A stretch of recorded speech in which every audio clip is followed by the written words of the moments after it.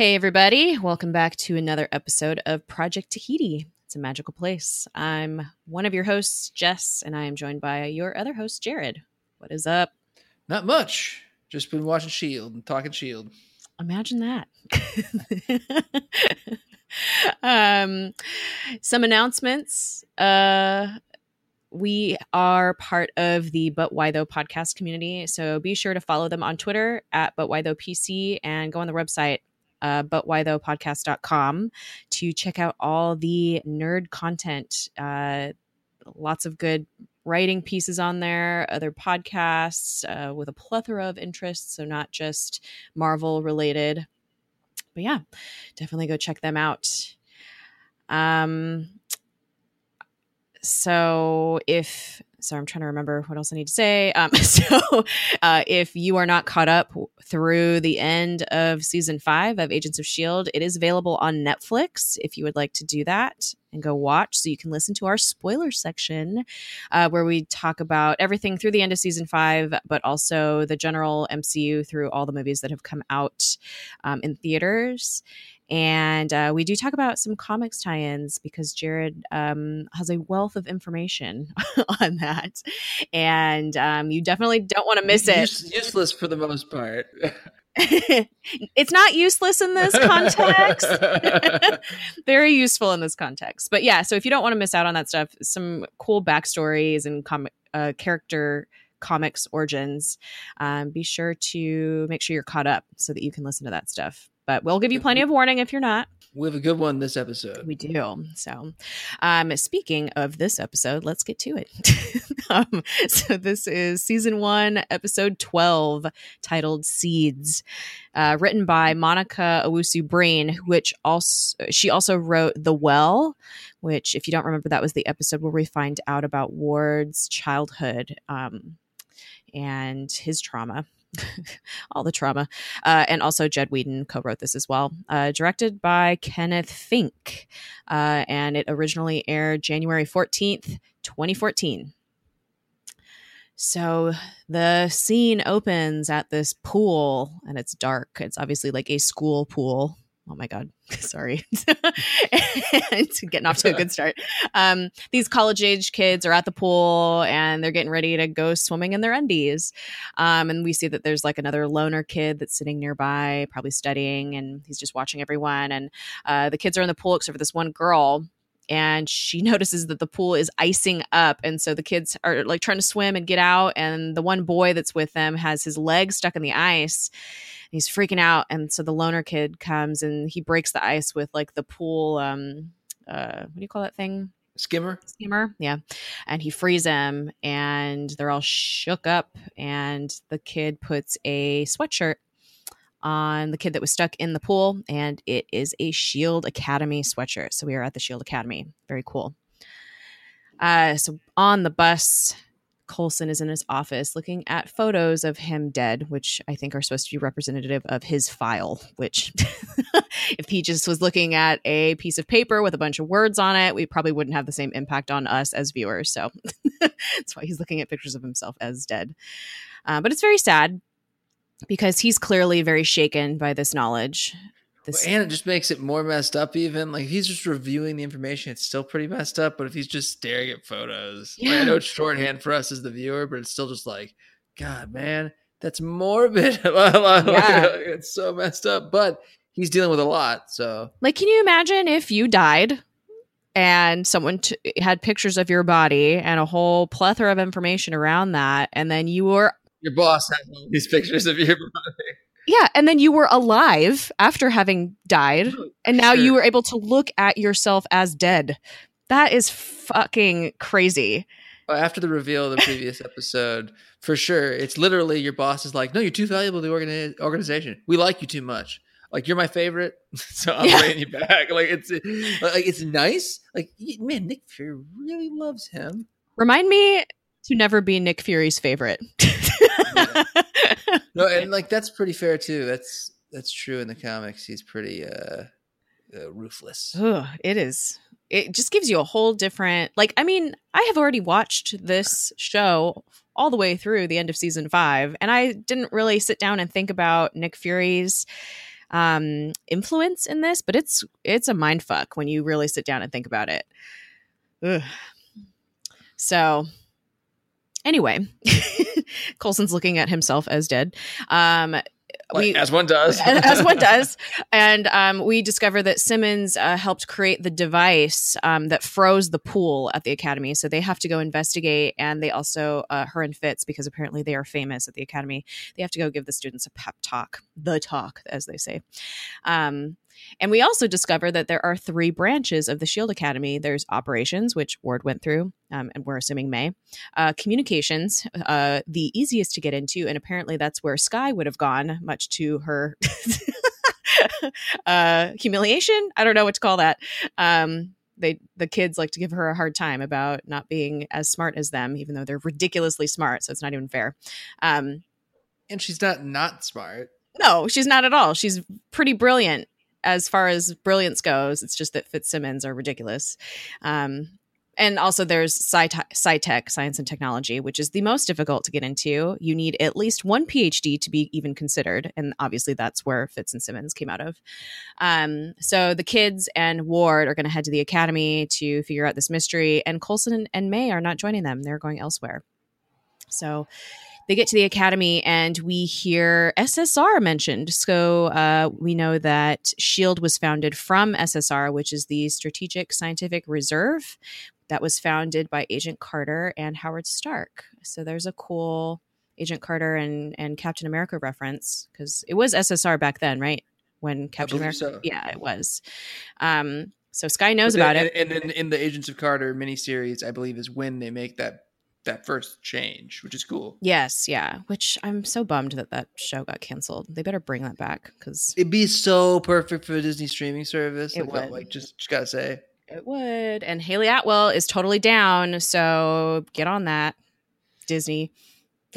So Disney and Marvel, I think that you can do this. Yeah. Like if that rumor is true about the Loki and Scarlet Witch shows, which I hope those are true. Yeah. But if that is true, then like come on.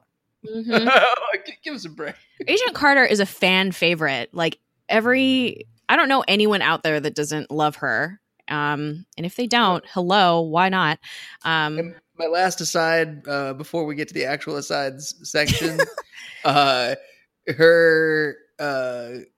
she's an offshoot character. I don't know if you're familiar with her, Jess, but I will post maybe something from the account. But there's an Elseworlds sort of esque, although that concept is DC proprietary. I think it's copyrighted. But there's an alternate world series where they go through a bunch of different dimensions. There's a group that kind of hops from different dimension to different reality and whatnot. Where what if everybody's Nazis, and what if everybody's gender swapped, and everything you can imagine in between, or just what if this event happened differently? And in it, there's a version of Sharon Carter.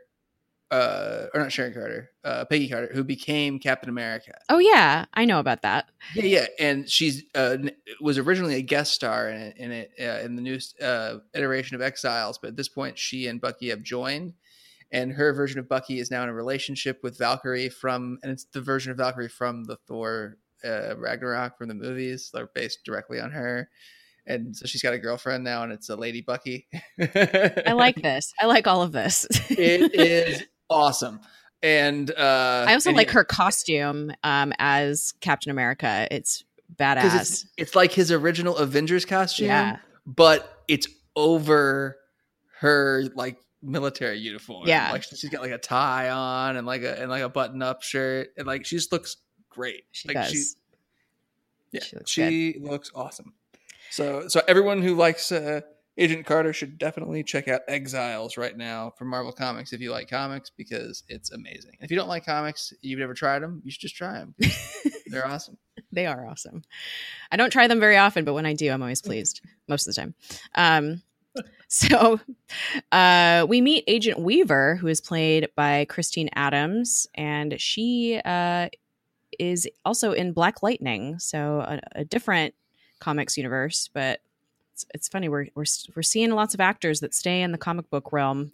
That seems to be another thing. Yeah, people who end up doing the repeat comic book thing is definitely something we're noticing. Yep, yep. So she is basically the head of the academy, and she tells the team that they might have a bad seed. So essentially, one of the students is using their brain power and their access to technology for not good things. They find out that the tech that was used in this device was very expensive and very advanced. So it has to be a student that's in the top 10%. So they have a list of suspects. So Fitzsimmons go off to be popular and meet, talk to all the students that adore them. And Ward takes Skye to see the Wall of Valor. And it's all of the fallen S.H.I.E.L.D. agents since S.H.I.E.L.D. was started. And Bucky Barnes is on that wall, which is very sweet. Although this is pre-Winter Soldier, so we know that he's not actually dead. also true. Oh, yes. And she was in Batman Begins. Oh, that's right. I forgot about that. Was Christine Adams was, not Skye. Yes. Or Bucky. Or Fitzsimmons. Also true. Sorry. But that's a 3. It does not bring them up to our list of 4, which is so far our that's the top. Yeah. Top. That's hollowed ground. All right. We'll see if anyone can beat that. Our Brandon Ruths and our Jackie Earle Haley's.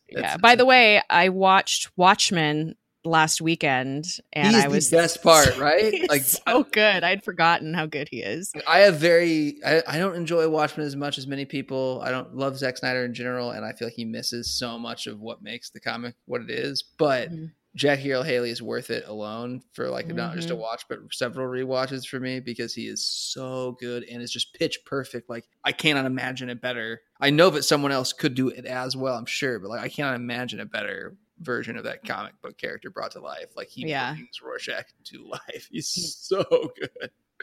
He does. I love him. Billy really loves Rorschach. Billy, boyfriend of the pod. And he, the one scene where he's like in jail and he's like, I'm not locked in here with you. You're all locked in here with me. He just started cheering when that line came out because it's so good. And it's so weird. I complain about it. I feel like he missed the point of Watchmen, because there's moments like that and several moments, but the way it's staged and the way the dialogue is written is exactly as it is in the comic. He loves the comic clearly, but I feel like he just doesn't get it because he also, I don't know. The best way to describe it, if you know anything at all about it, is Scott Snyder is a believer of the philosophies of Ayn Rand. So is the bad guy in Watchmen. That makes that, yeah. So is the bad guy. How can you possibly believe in that stuff and then read that book and be like, yeah, I love this book and I believe what the bad guy believes, who's objectively evil and wrong. Yeah. He's going to miss the subtleties. It's not that it's going to be bad, because there's great parts of it. It's just that why is Patrick so buff if he's supposed to be that guy? If he's supposed to be the schlubby tech-based gadget dude who's electrocuting you with his taser gloves because he's got a spare tire and love handles. Well, I like how once he puts his suit on, his gut disappears. He has a corset in his suit. It's like no, and that's even from the comic, that he would try to hide it. At the same time, in the movie, he's out there breaking people's necks in the alley and whatnot. It's that does not happen in the comic. That's a little excessive, buddy. That's my anti-Zack Snyder rant. I'm not anti-DC. I'm just anti-Zack Snyder. That's fair. That is fair. So Skye is talking to Ward when they're at the Wall of Valor, how she feels like she cheated to get into S.H.I.E.L.D. And Ward this episode is very unusual because Ward is very sweet to everyone. He even talks to he compliments Fitz and Simmons too, and he's he's no, you earned your spot, and Coulson knows that, and it's just this is very unusual. It's what's going on, man? Why are you being so nice? Back on the bus, it's not usual for him at this point at all. No, it's not. It's and there's actually a comment about it later in the episode where Skye and Simmons are oh, which is pretty funny. So it does get acknowledged that he's being weird. So back on the bus, Coulson is obsessing about his files, and May comes in to give him a pep talk, and she's you got to stop looking at that, dude. it's not helping you. And she's like, now that you know, do you feel better? And in true May fashion, brings complete logic to the forefront. And he's like, I guess not. But she does give Coulson another purpose. So she mentions that she found the partner of the agent that grabbed Skye in China. So if you don't remember, the agent that grabbed Skye in China is dead. So it was her partner. That's the one that Skye thought was her mom, possibly, because she was the one that dropped her off at S.H.I.E.L.D. So they're going to go to Mexico and find this guy.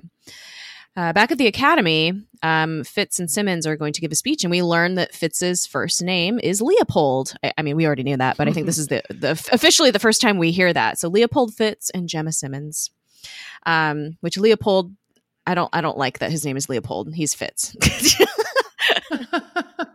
I don't know why that name doesn't fit to me for some reason. But I think so. People called him Leo before they became. He became Fitz. Where they shared an identity. Right. Fitzsimmons. It's so dumb. So cheesy. I'm glad they eventually become separate. And I actually, it's funny because in the notes, I always put Fitzsimmons just because it's a space saver versus Fitz and Simmons. But I annoy myself by putting that in the notes for the show. So I feel like they are becoming less and less like that. Yeah. Good. And which is good. Yeah. Yeah. So they give their speech and they're talking about the dangers of, taking science too far. You need to have a moral compass. In the meantime, Ward is interviewing the male student that had his leg frozen in the pool. And he kind of gives him the list of like the top 10%. And he's like, is there anyone on this list that you are not friends with? And he's like, well, there is a kid on this list that's kind of a loner. His name is Donnie Gill. And Donnie Gill is played by Dylan Minnette.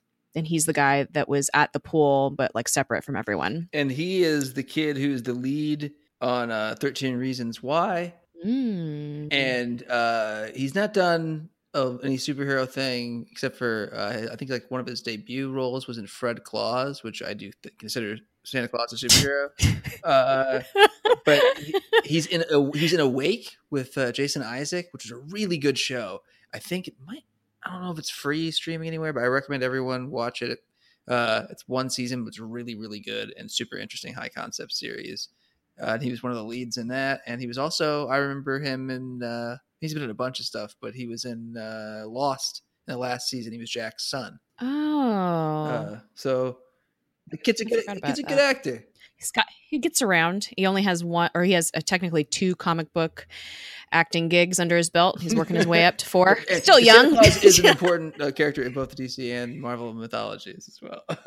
This is true. So Donnie is actually sitting in the auditorium listening to Fitz and Simmons give their speech, and he starts becoming frozen during the speech, and he like jumps up and he starts screaming.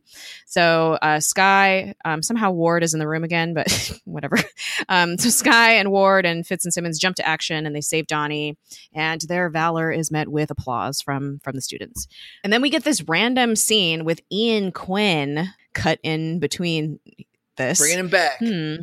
Why? And it was totally like, we didn't learn anything about anything in this scene other than he's like on the phone and in his car. So it was just like totally random that he's like, here, I wonder if there's a significance there. It's important we know Ian Quinn has cars. Right. and talks on the phone and gets out of his car and walks around. It's very important. So back at the academy, Weaver is talking to the team, Coulson's team, about Donnie. He's very young. He's only 18. He's brilliant. He doesn't have any friends. And they were going to give him the option to accelerate to his graduation so he could go work at the Sandbox, which is like very prestigious as a postgrad, or he was going to get washed out because he just can't get along with others. So he possibly seems to be the intended target since he was at the pool and now he was attacked in the auditorium. So, Ward tells Weaver to go and, question all the students and do their investigation. But he suggests that the team do their own investigation because the official investigation won't bear fruit. S.H.I.E.L.D. agents are trained to keep secrets, so he knows that none of the kids are going to give any information up. They have to go their own way. And so this is where they start discussing, Skye looks really young. She can blend it as a student. And Skye's like, well, Fitz looks even younger than me. He's the youngest. He looks the youngest one here. And Fitz gets all grumpy. He's like, you're going to be jealous. You're going to be jealous. You're going to be jealous, wrinkly old hags. like when they're older. And it's a very silly moment. But like you said, it's like, I think last episode, there's these weird, Fitz has some weird comedic moments in some of these episodes. He does. Like they very much, there's times he reminds me of Xander in the first seasons of Buffy. Yeah. Especially this first season. Right. Oh, and this is the other instance where Ward was like being nice. Like he says something about Fitz. I can't even remember now. I didn't write it down. But when Fitz leaves to go, Fitz is going to go hang out with Donnie and kind of like, make sure he's doing okay and everything. And when he leaves, the girls are like, "Oh, you're so nice." And that's where it's acknowledged that he's being nicer than usual. So Simmons takes Ward and Skye to the boiler room, which is a place in SciTech that the students go to blow off steam. And it's badass. Like it looks like a club on the inside with like pool tables and a bar. And apparently Ops doesn't have such a room. So Ward's it's a little eye-opening for him. And then Fitz, as we know, heads to go talk to Donnie in his dorm room. Meanwhile, in Mexico, May and Coulson are chilling in an alley parked in Lola doing a stakeout. They're waiting for this agent to walk into a building. And May is trying to get Coulson to talk. And Coulson's like, "You're talking more than ever. Like, what's your deal? Like, what are you doing?" And they start talking about his trauma. And poor Coulson, he's just like, we talked about this last episode, but he mentions how he can't trust his memories, and like it sucks to feel like you can't trust your own brain and like your own like sense of reality. So he's been shook. Like this discovery of what happened to him post death is really affecting him, as it should. And he's kind of going an extreme route. He's like, we need to root out all the secrets. So Skye's background is clearly one of those secrets. That's why they're there, to root it out.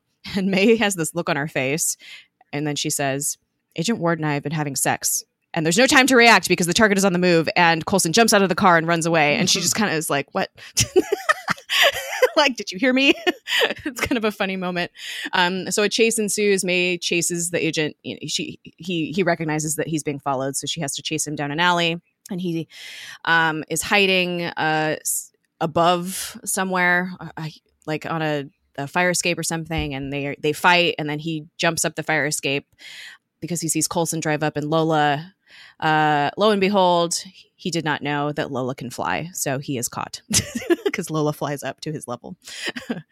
So they get him on the bus, and I think the agent finally realizes that they're not there to off him. So he tells May and Coulson about the circumstances around Skye. He says what they found at this village in the Hunan province in China, that another SHIELD team was sent in and everyone died except for this one agent. And he died holding this baby in his arms. And the baby was the 084. So Skye was the 084. And this agent, which I forget his name now, and I didn't write it down. My bad. Avery.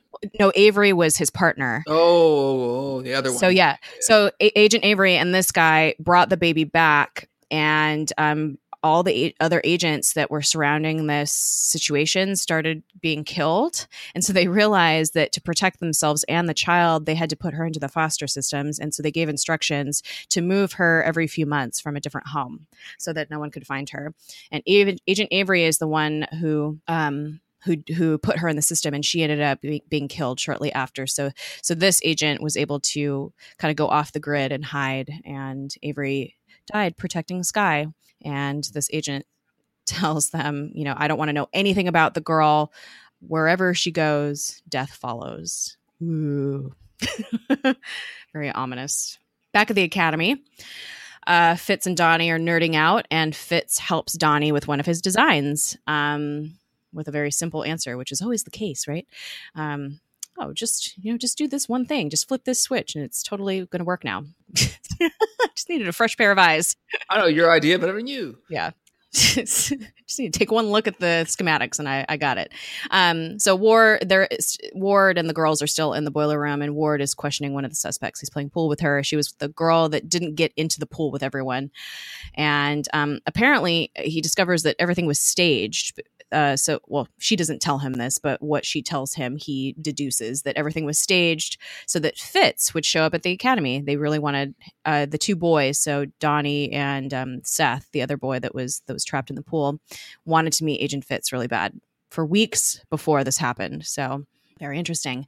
The SHIELD team talks this through, and Fitz is on the phone with them, and he realizes that, Donnie was in league with Seth. And so he runs back to his room, and Donnie has a secret lab in his room, and he's working on this device that Fitz just helped him finish building.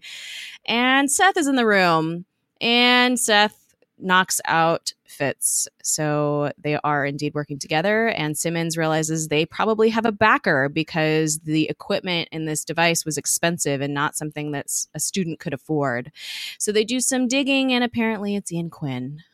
Imagine that. Yeah. Now that odd scene with Ian Quinn in his car on the phone makes more sense.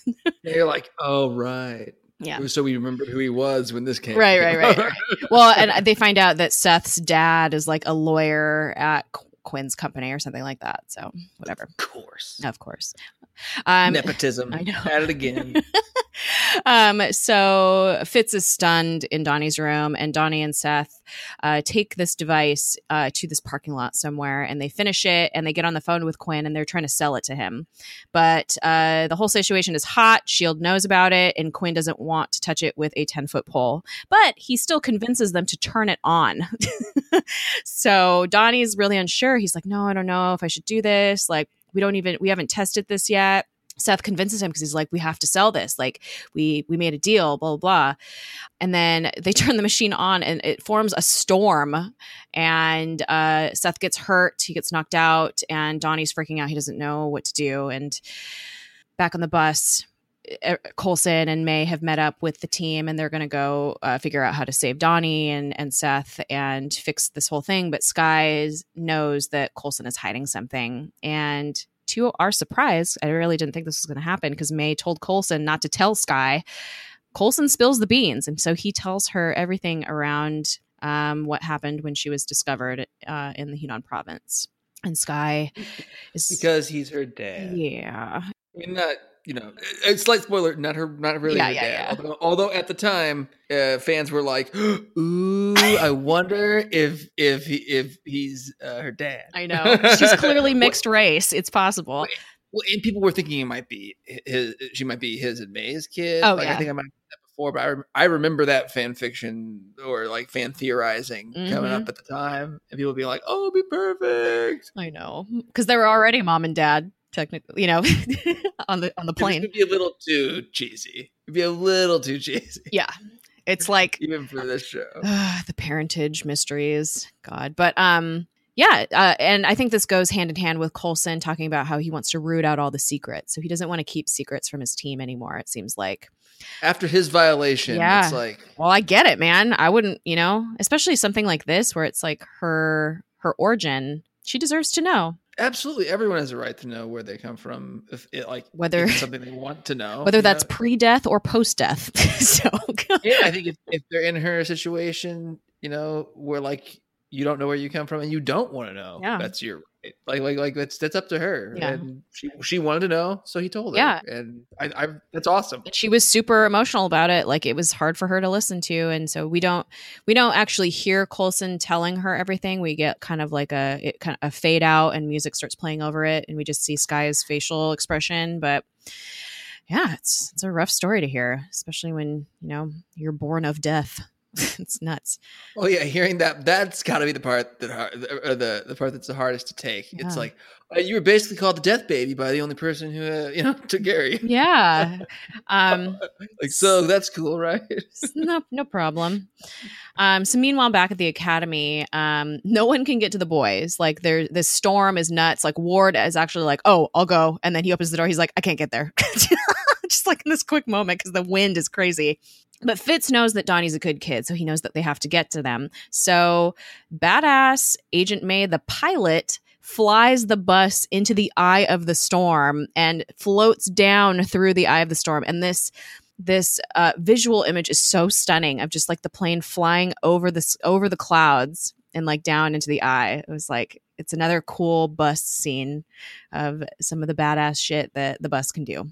The plane flies down, they get to the ground, they grab Seth, take him in, and they hook him up to an AED, which I was so happy that they used an AED properly in a TV show. I was very happy that, when they said clear, everyone actually moved away from the body and no one's touching him, no one's doing weird shit. They just, and they checked for a pulse every time.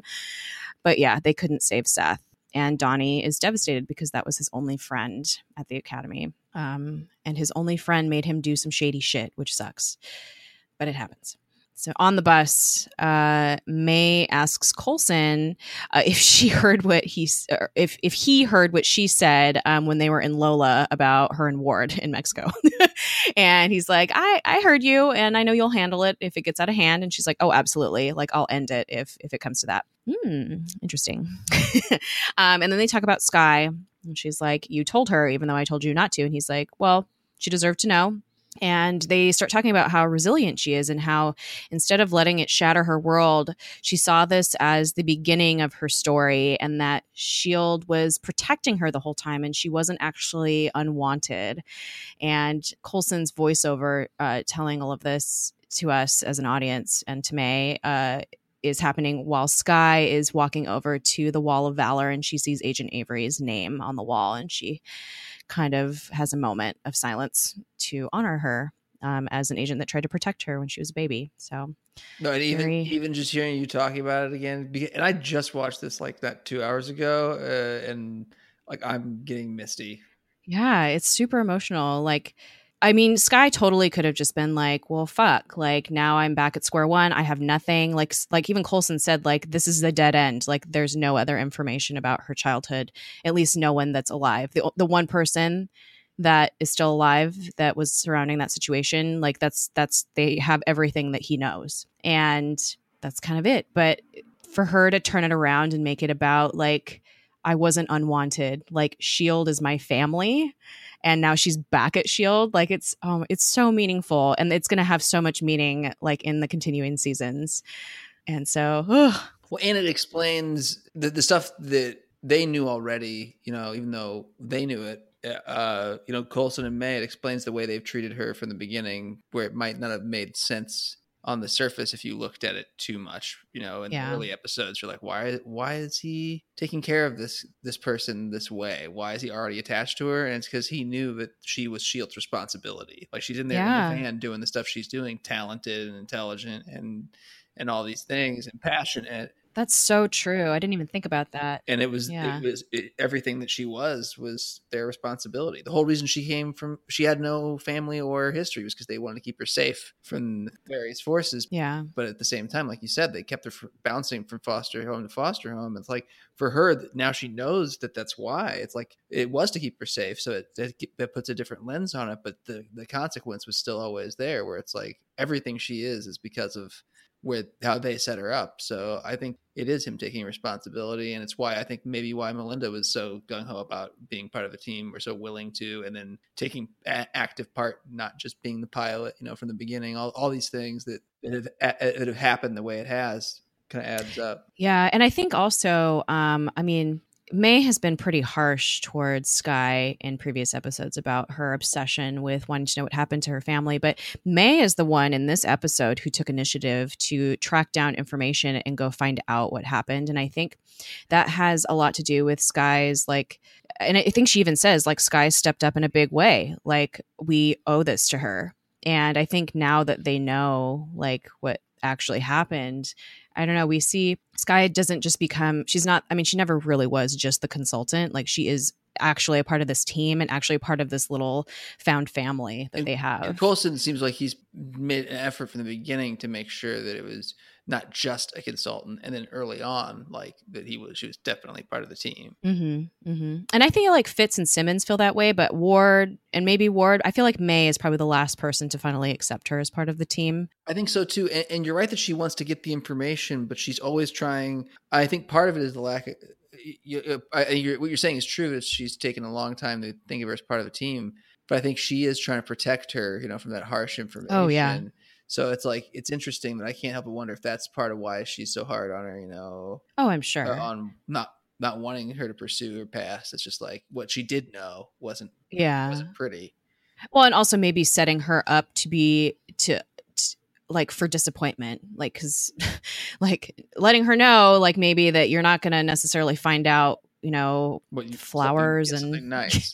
And on top of all of that, something that I can only really talk about in the spoiler section. Yeah, and we'll finish this up because there's only 2 other scenes left in this episode. So basically, Donnie gets taken away, and he's driving away in the Shield van, and he starts icing the window with his finger. So we know that Donnie is powered. And shit! The way it looks is like he's just like offhandedly touching the cool glass, and then looks over and sees that there's this like frost forming around it, and he's like surprised and smiles almost like, is it not evilly, but like wryly or wickedly, like it's like, hey, that's kind of cool.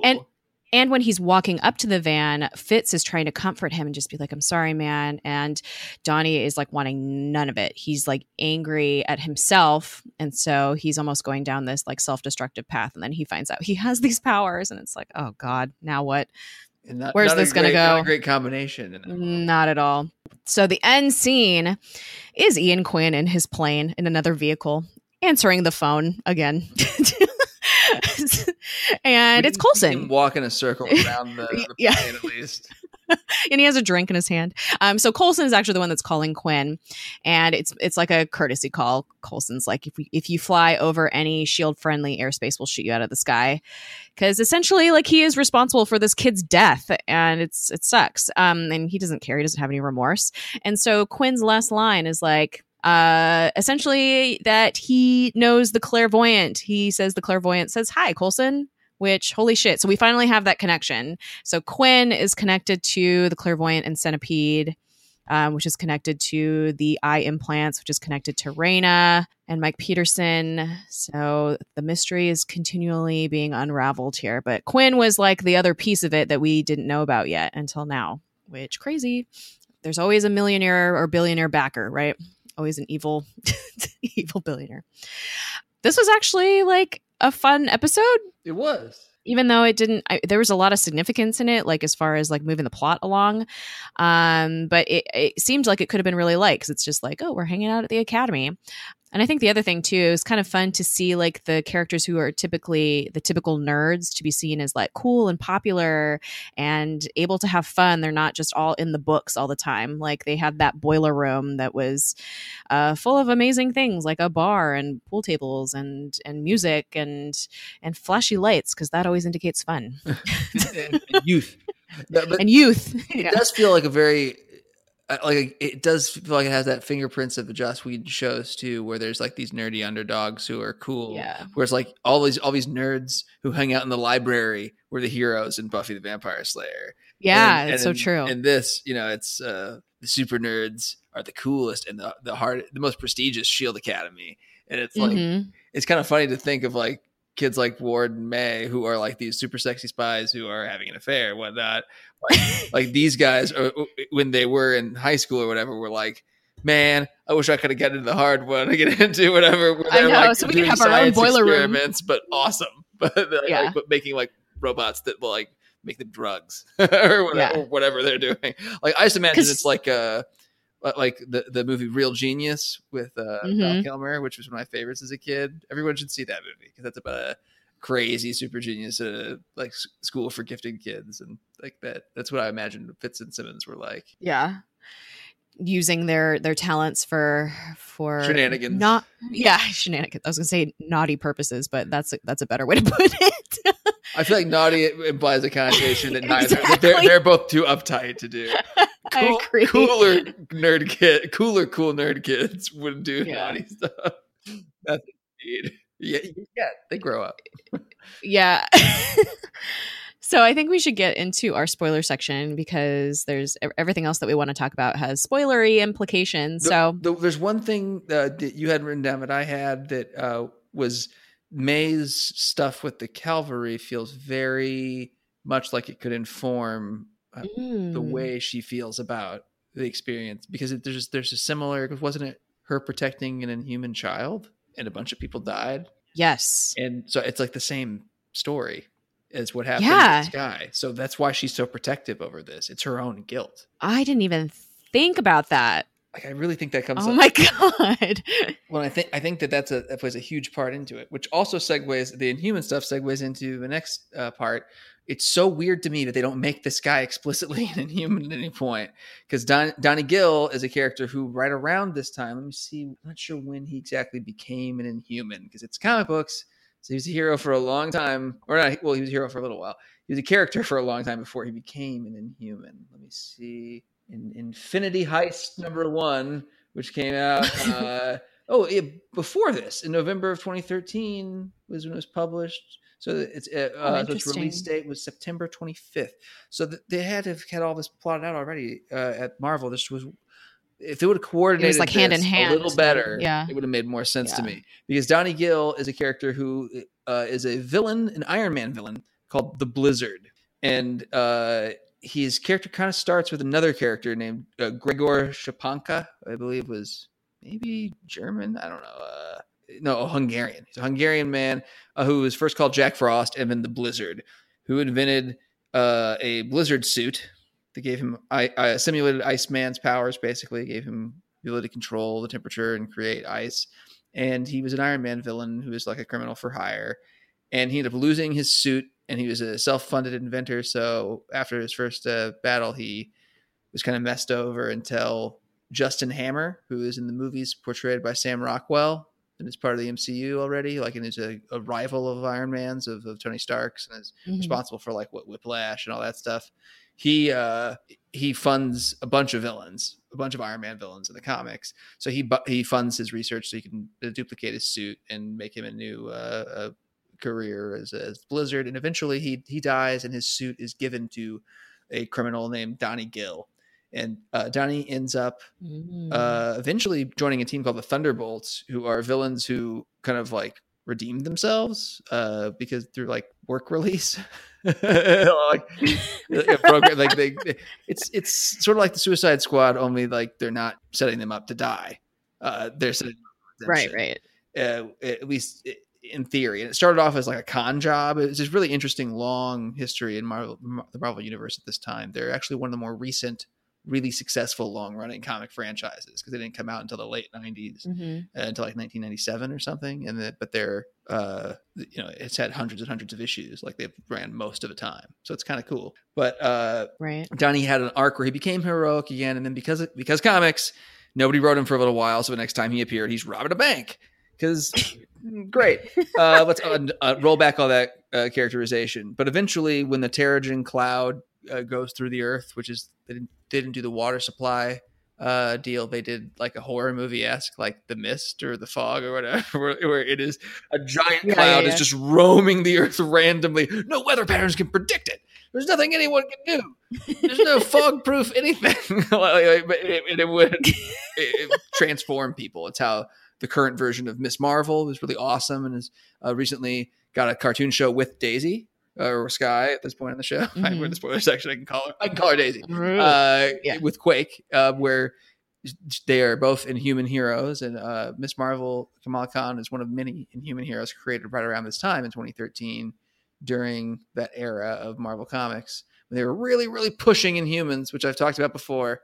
So this is part of the Inhuman push, and I don't understand why on this show all about Inhumans they didn't include Donnie in the Inhuman push, since they just had in the comics, not like 2 months before, 3 months before. Weird, super weird. That is a little weird. Do you know? I don't know how you would know this, but do you know if they were actually intending on having Inhumans as a part of Agents of S.H.I.E.L.D.? Like, because it seems like, obviously, Donnie probably wouldn't have gotten his powers until he met a Terrigen. Right, until he had some exposure to it. And so, but I do think that they did know that S.H.I.E.L.D. was going to be Inhumans, because they already were trying to find a way around, like Registered Gifted was the first part. But I think the whole thing with the Kree is essential. Like that's one of the overlaps, because they're a Kree experiment. they were already developing the movie, but they'd already kind of worked out, I believe, at that point that they knew that that element was happening. Because I mean, that's what. Okay. I mean, I don't think that the Reyna becoming an Inhuman thing was something they added later. I think that was already a part of it too. I'm not sure. Okay. But I get the feeling that it was something that they already knew, but maybe not. I don't know. It's just interesting because they definitely we've talked about it enough. I'm still convinced that from the beginning, the whole hacker thing is a tribute to her looking like Angelina Jolie. So I really do think that she was always going to be an Inhuman, but I don't know. That's super interesting. I'm going to try to find that out before our next episode and find out if they knew already when that came into the development stage. Yeah, I mean, like, because at this point, not a lot has been revealed about Skye's parentage. I mean, we'll get more snippets of that later, but just like, obviously, they were intending her to be Daisy Johnson. Yeah, no, maybe. I don't have anything official, but I'm 100% certain. In the comics, is Daisy Johnson actually the daughter of Mr. Hyde? Yes, and that's the only reason she has powers in the comics. She's not the child of an Inhuman. Okay. She has no Inhuman heritage in the original story. Now she is to tie into this. Okay. But that comes from her mother, not her So her father. original story is all dependent on that. It was and Brian Bendis created her and was very specific to say in her original origin. I have the panel somewhere, and I've tweeted it before in the past, I believe. But she is explicitly in her first appearances not a mutant. Like, don't get her wrong, because she inherited mutated powers. And every other time like this happened in comics, they defined the children as mutants. Like characters like the kids of the Fantastic Four, even though their parents are mutated, they're not mutants. The kids are when they have powers. Same thing with like in alternate futures when Spider-Man has a daughter, she's a mutant. It's I don't know. I don't mind it because whatever. In the Marvel universe, mutant isn't like the word in the real world. It's a capital M classification. It's like an Inhuman. It's a certain subspecies of humanity with one genetic trait in common, the X gene, which isn't a great name for it, considering, X and Y chromosomes. That is true. So I kind of feel like they got around this with making the Inhumans a Kree experiment, because that's not something that's like the whole X-Men thing, right? That was just like a natural. Yes, that's like progression of evolution in humanity. Here's the weird sub wrinkle in that. The Celestials are they're hinted at a little bit in the Guardians of the Galaxy, although they're super different in the comics. They're actually, it doesn't even make sense because the way they're explicitly described in the second Guardians of the Galaxy it makes no sense with the way they're presented in the first one, because nowhere is a decapitated Celestial, and then Celestials don't have bodies, and then Ego. The second one, so whatever. But the way they are in the comics is more in line with the first one, where they're these giant, crazy, huge, like planet-sized brains, space creatures. Yeah, and they experiment on everything. They experimented on humans and on Kree. The Kree then basically duplicated it. Like they basically saw what their gods did accurately, whereas humans didn't. We made up a bunch of crazy crap, and they then mimicked what they did and experimented on other species very similarly. Mutants are the result of the Celestial experiments on Neanderthals, and so are the Eternals, which are coming up from Marvel, and all this other stuff, and then the Kree duplicated those experiments and created the Inhumans. So they're sort of similar, but it's more far removed, because like the mutants aren't monitored. Right. They weren't bred with a specific purpose other than just to unlock human potential. So, and the Celestials are responsible for all of it, like basically, so, in a roundabout way. That's a super convoluted, crazy, bullshitty comic book thing. That's the way it is. That is part of our semi-weird comic stories with Jared. Thanks for tuning in. Because they started it in season 2, is like when they explicitly have the Inhumans appear. I feel like it probably was already known by then. I can't know for sure. Yeah, I don't know. It's just interesting to think about. Just because, like, if they were going to make, I mean, they have these like powered individuals, but they're not necessarily Inhumans. Yeah, I mean they haven't right? explicitly labeled them that yet. Because they have an index. They have an index of these powered individuals. And you'd think just like in the rest of the MCU and in the comics, they're not all the same. You know, Spider-Man isn't an Inhuman just because he has powers. You know, but they are triggered by things in different ways. Like, you know, where he had been in. Like the Hulk is not an Inhuman. That was something different too. Right. He didn't have Inhuman potential unlocked, whereas the Blizzard in the comics and maybe in the show, like they could explain it where he did have his Inhuman potential unlocked by that experiment instead of the traditional way with Terrigenesis or whatnot, possible. which is overly complex, but entirely plausible, which is what comics do. They give us a million billion things. So that's Donnie Gill. Which also, like, I can't say the name. I think I'm combining Donnie Wahlberg and Vince Gill, but it sounds like a boy band guy's name. Like Donnie Gill sounds like that kid should be singing in a group of 4 to 5 boys. Maybe he'll join a boy band at the Sandbox. That sounds like a boy band, like the Sandbox. Oh my God, so good. Speaking of the Sandbox, Coulson is very intent on not keeping secrets anymore, as evidenced by him spilling the beans to Skye. I feel like this is at odds with him being a spy. Yeah, everything's out in the open. He walks up to people. Hi, I'm part of a top secret organization. I should not be telling you this. Yeah. I just wanted to like kind of put a pin in that just to look for future episodes. Obviously, he's not going to like spill the beans to every layperson he runs into, but I call shenanigans. He believes in the system, supposedly. Well, maybe not anymore because the system is what was keeping secrets from him about his death. But he kind of believes. Well, we've had evidence where he also went away from the system to help Skye infiltrate Shield defenses so that that episode where Ward and Fitz were having to work together on that super weapon, they like didn't have an extraction plan, and Coulson went against orders and went and extracted them based on what Skye found going outside the system. So we have evidence to the contrary that he doesn't actually believe in the system. It's just something that he says.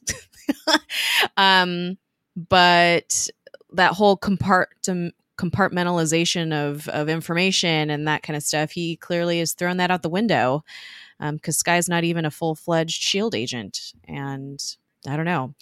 So I don't know. It'll be interesting to keep an eye on that and his various identities being at odds with himself. Agreed. The other thing I wanted to mention was Ian Quinn, ever present in a vehicle on the phone. And the clairvoyant. That's how you know someone's rich. They have lots of different conveyances. Yeah. And lots of conversations. So him and the clairvoyant are in league together. And I don't really remember how they're connected. Well, I mean, Hydra. Is it through Hydra? Okay. Yeah. Because I think I mentioned in the first episode that he's in, when we talk about connections and future stuff, that he has that connection to Hydra directly, because Centipede is Hydra and he's funding Centipede. Okay. Because obviously they can't siphon funds from Shield directly. They need a backer outside the system. Yeah. So he's basically like, I think the idea sort of is like he's a bullshit like Lex Luthor. Like and I like it because like they're basically making him think that he's brilliant, important player. Right. Or whatever. They're just using him as a money laundering front, basically. So do you remember, I forget what episode it was like maybe 2 or 3 episodes ago, where the team figures out or it was 3 episodes ago, because it was when they discovered the clairvoyant was a thing, and so they're thinking that the clairvoyant is actually the money dude, but it's actually, so now we know that Ian Quinn is the money in this equation. So the clairvoyant is still, he's like the unknown element here still. We're not really sure what his role is, other than to be ever knowing and prescient. So and I honestly can't remember like how this all connects, because I know that John Garrett is connected to this, and I think he actually is the clairvoyant, right? He is. Okay, that's what I thought. But people don't know. Right. He's like for our Star Warsy friends, he's like Fulcrum, where like people who take orders from him don't even know who he is. Reyna doesn't know. Okay, that's what I thought. Glad we cleared that up. And the first time he's mentioned is girl in the flower dress. It's early. Interesting. Okay, cool. Glad we cleared that up because I was like, I don't remember what happens and I should know. No, you're right that it was 2 episodes back, the bridge that was the next time it was mentioned. Because again, like I think that's the next time we see Raina. So there's a lot of stuff between girl in the flower dress and the bridge, which is why it's such a big gap. And it's just most of the first season. That's fair. But yeah, it's pretty crazy. There's lots of twists and turns. Like it's definitely, he uses Ian Quinn like as I feel like he's not like a direct employee like it is just they're not conning him because he is sort of in on it. He's just a patsy, you know? Well, I mean, he's benefiting from the technology element, I'm sure. Oh, absolutely. But they're going to throw him under the bus the second they can. Like, don't we see I think we already talked about don't we see him get absorbed by because eventually because eventually he just kind of like gets written off. We don't know what happens. It's like we find out what happens in the newest season, and that's in 5. We flash back to between 2 and 3 or whatever, or in the middle of 2, where he gets gravitonium. And I don't have any memory around that. Like, I don't know. No, because he just like trails off. Like he appeared, I think, a bunch. Like maybe like. He appeared several times. His last appearance, what was it? Yeah, I have no memory of Ian Quinn post season 1, to be honest. I mean, the clairvoyant, it only lasts through season 1. Yeah, we get that reveal. Well, not just the reveal, but Paxton dies at the end of the season. Like this is that the end of this season? He dies. Yeah, spoiler, Winter Soldier comes out like that April, like right before the end of the season. Oh my God. Well, there's still like that's when the giant twist happens. There's still like 10 episodes left in this season. We're only on episode 12, so. Right. No, so we have like half of this season or a little bit more, and then boom, crazy. Yeah. Not half of the season, but half of the remaining season left. And then, everything gets in high gear. And we're going to have the reveal, and then all the stuff goes down. But then, do we just not even see Ian Quinn after that point? I don't remember. I mean, we'll find out in a couple episodes, I'm sure. Well, at least 10 episodes. Man, I'm starting to realize my memory is not as good as I think it is, because I remember like key components around the main like Coulson's team as characters, but I don't really remember a lot of the evil dudes other than John Garrett and his shenanigans. So I think his last on-screen appearance, I think Ian Quinn's is before his return in the flashback, and 5 is the first season as well. Oh, wow. I think they were so far-reaching, these the consequences or the roots to the gravitonium stuff. It's interesting. It is interesting. This was a really solid episode. Like you said, it was fun and funny, and like I feel like the parts with Fitz were funny because they played like the joke, but he's the cool guy. But there are also the moments where he was like kind of uptight and weird. Mm-hmm. Like, I don't know. It was good. I know Fitz is like this weird, like grumpy old man / like super innocent, young, wide-eyed. They're both so smart and wise, but also very sheltered. Mm-hmm. And like they're experienced in the show, like they're always highlighting their experience in S.H.I.E.L.D. over Daisy's. But or Skies back then, but at the same time, they're such rubes. It's true. All right, I think that's all I have. Yeah, do you have anything else? No, I mean the only comic connection was Donnie Gill, who has a long storied comic connection, but I think we covered it. Yeah, I'm going to be interested to hear, because once we start meeting more Inhumans in season 2, there's going to be, I feel like, lots of comic connections to dig into. There's definitely a few, and there's just at least a few things worth mentioning, like the way they were trying to push Inhumans at the time, which is new for the characters, and I'll talk about the changes and the way it was different, and what like it was definitely designed to appeal to a larger audience, and I think that was reflected in the way they appeared here. Like, right. Interesting. But all that will come when we cover season 2, which we're fast approaching, I guess. I know. We're doing good, chugging right along. Alrighty. Where can the people find you on social media? I am on social media at I Snow Nothing. No spaces between those. It's I Snow Nothing on Twitter and occasionally on Instagram. Where are you to be found? You can find me on Twitter at Space Jess with 4 S's in the Jess.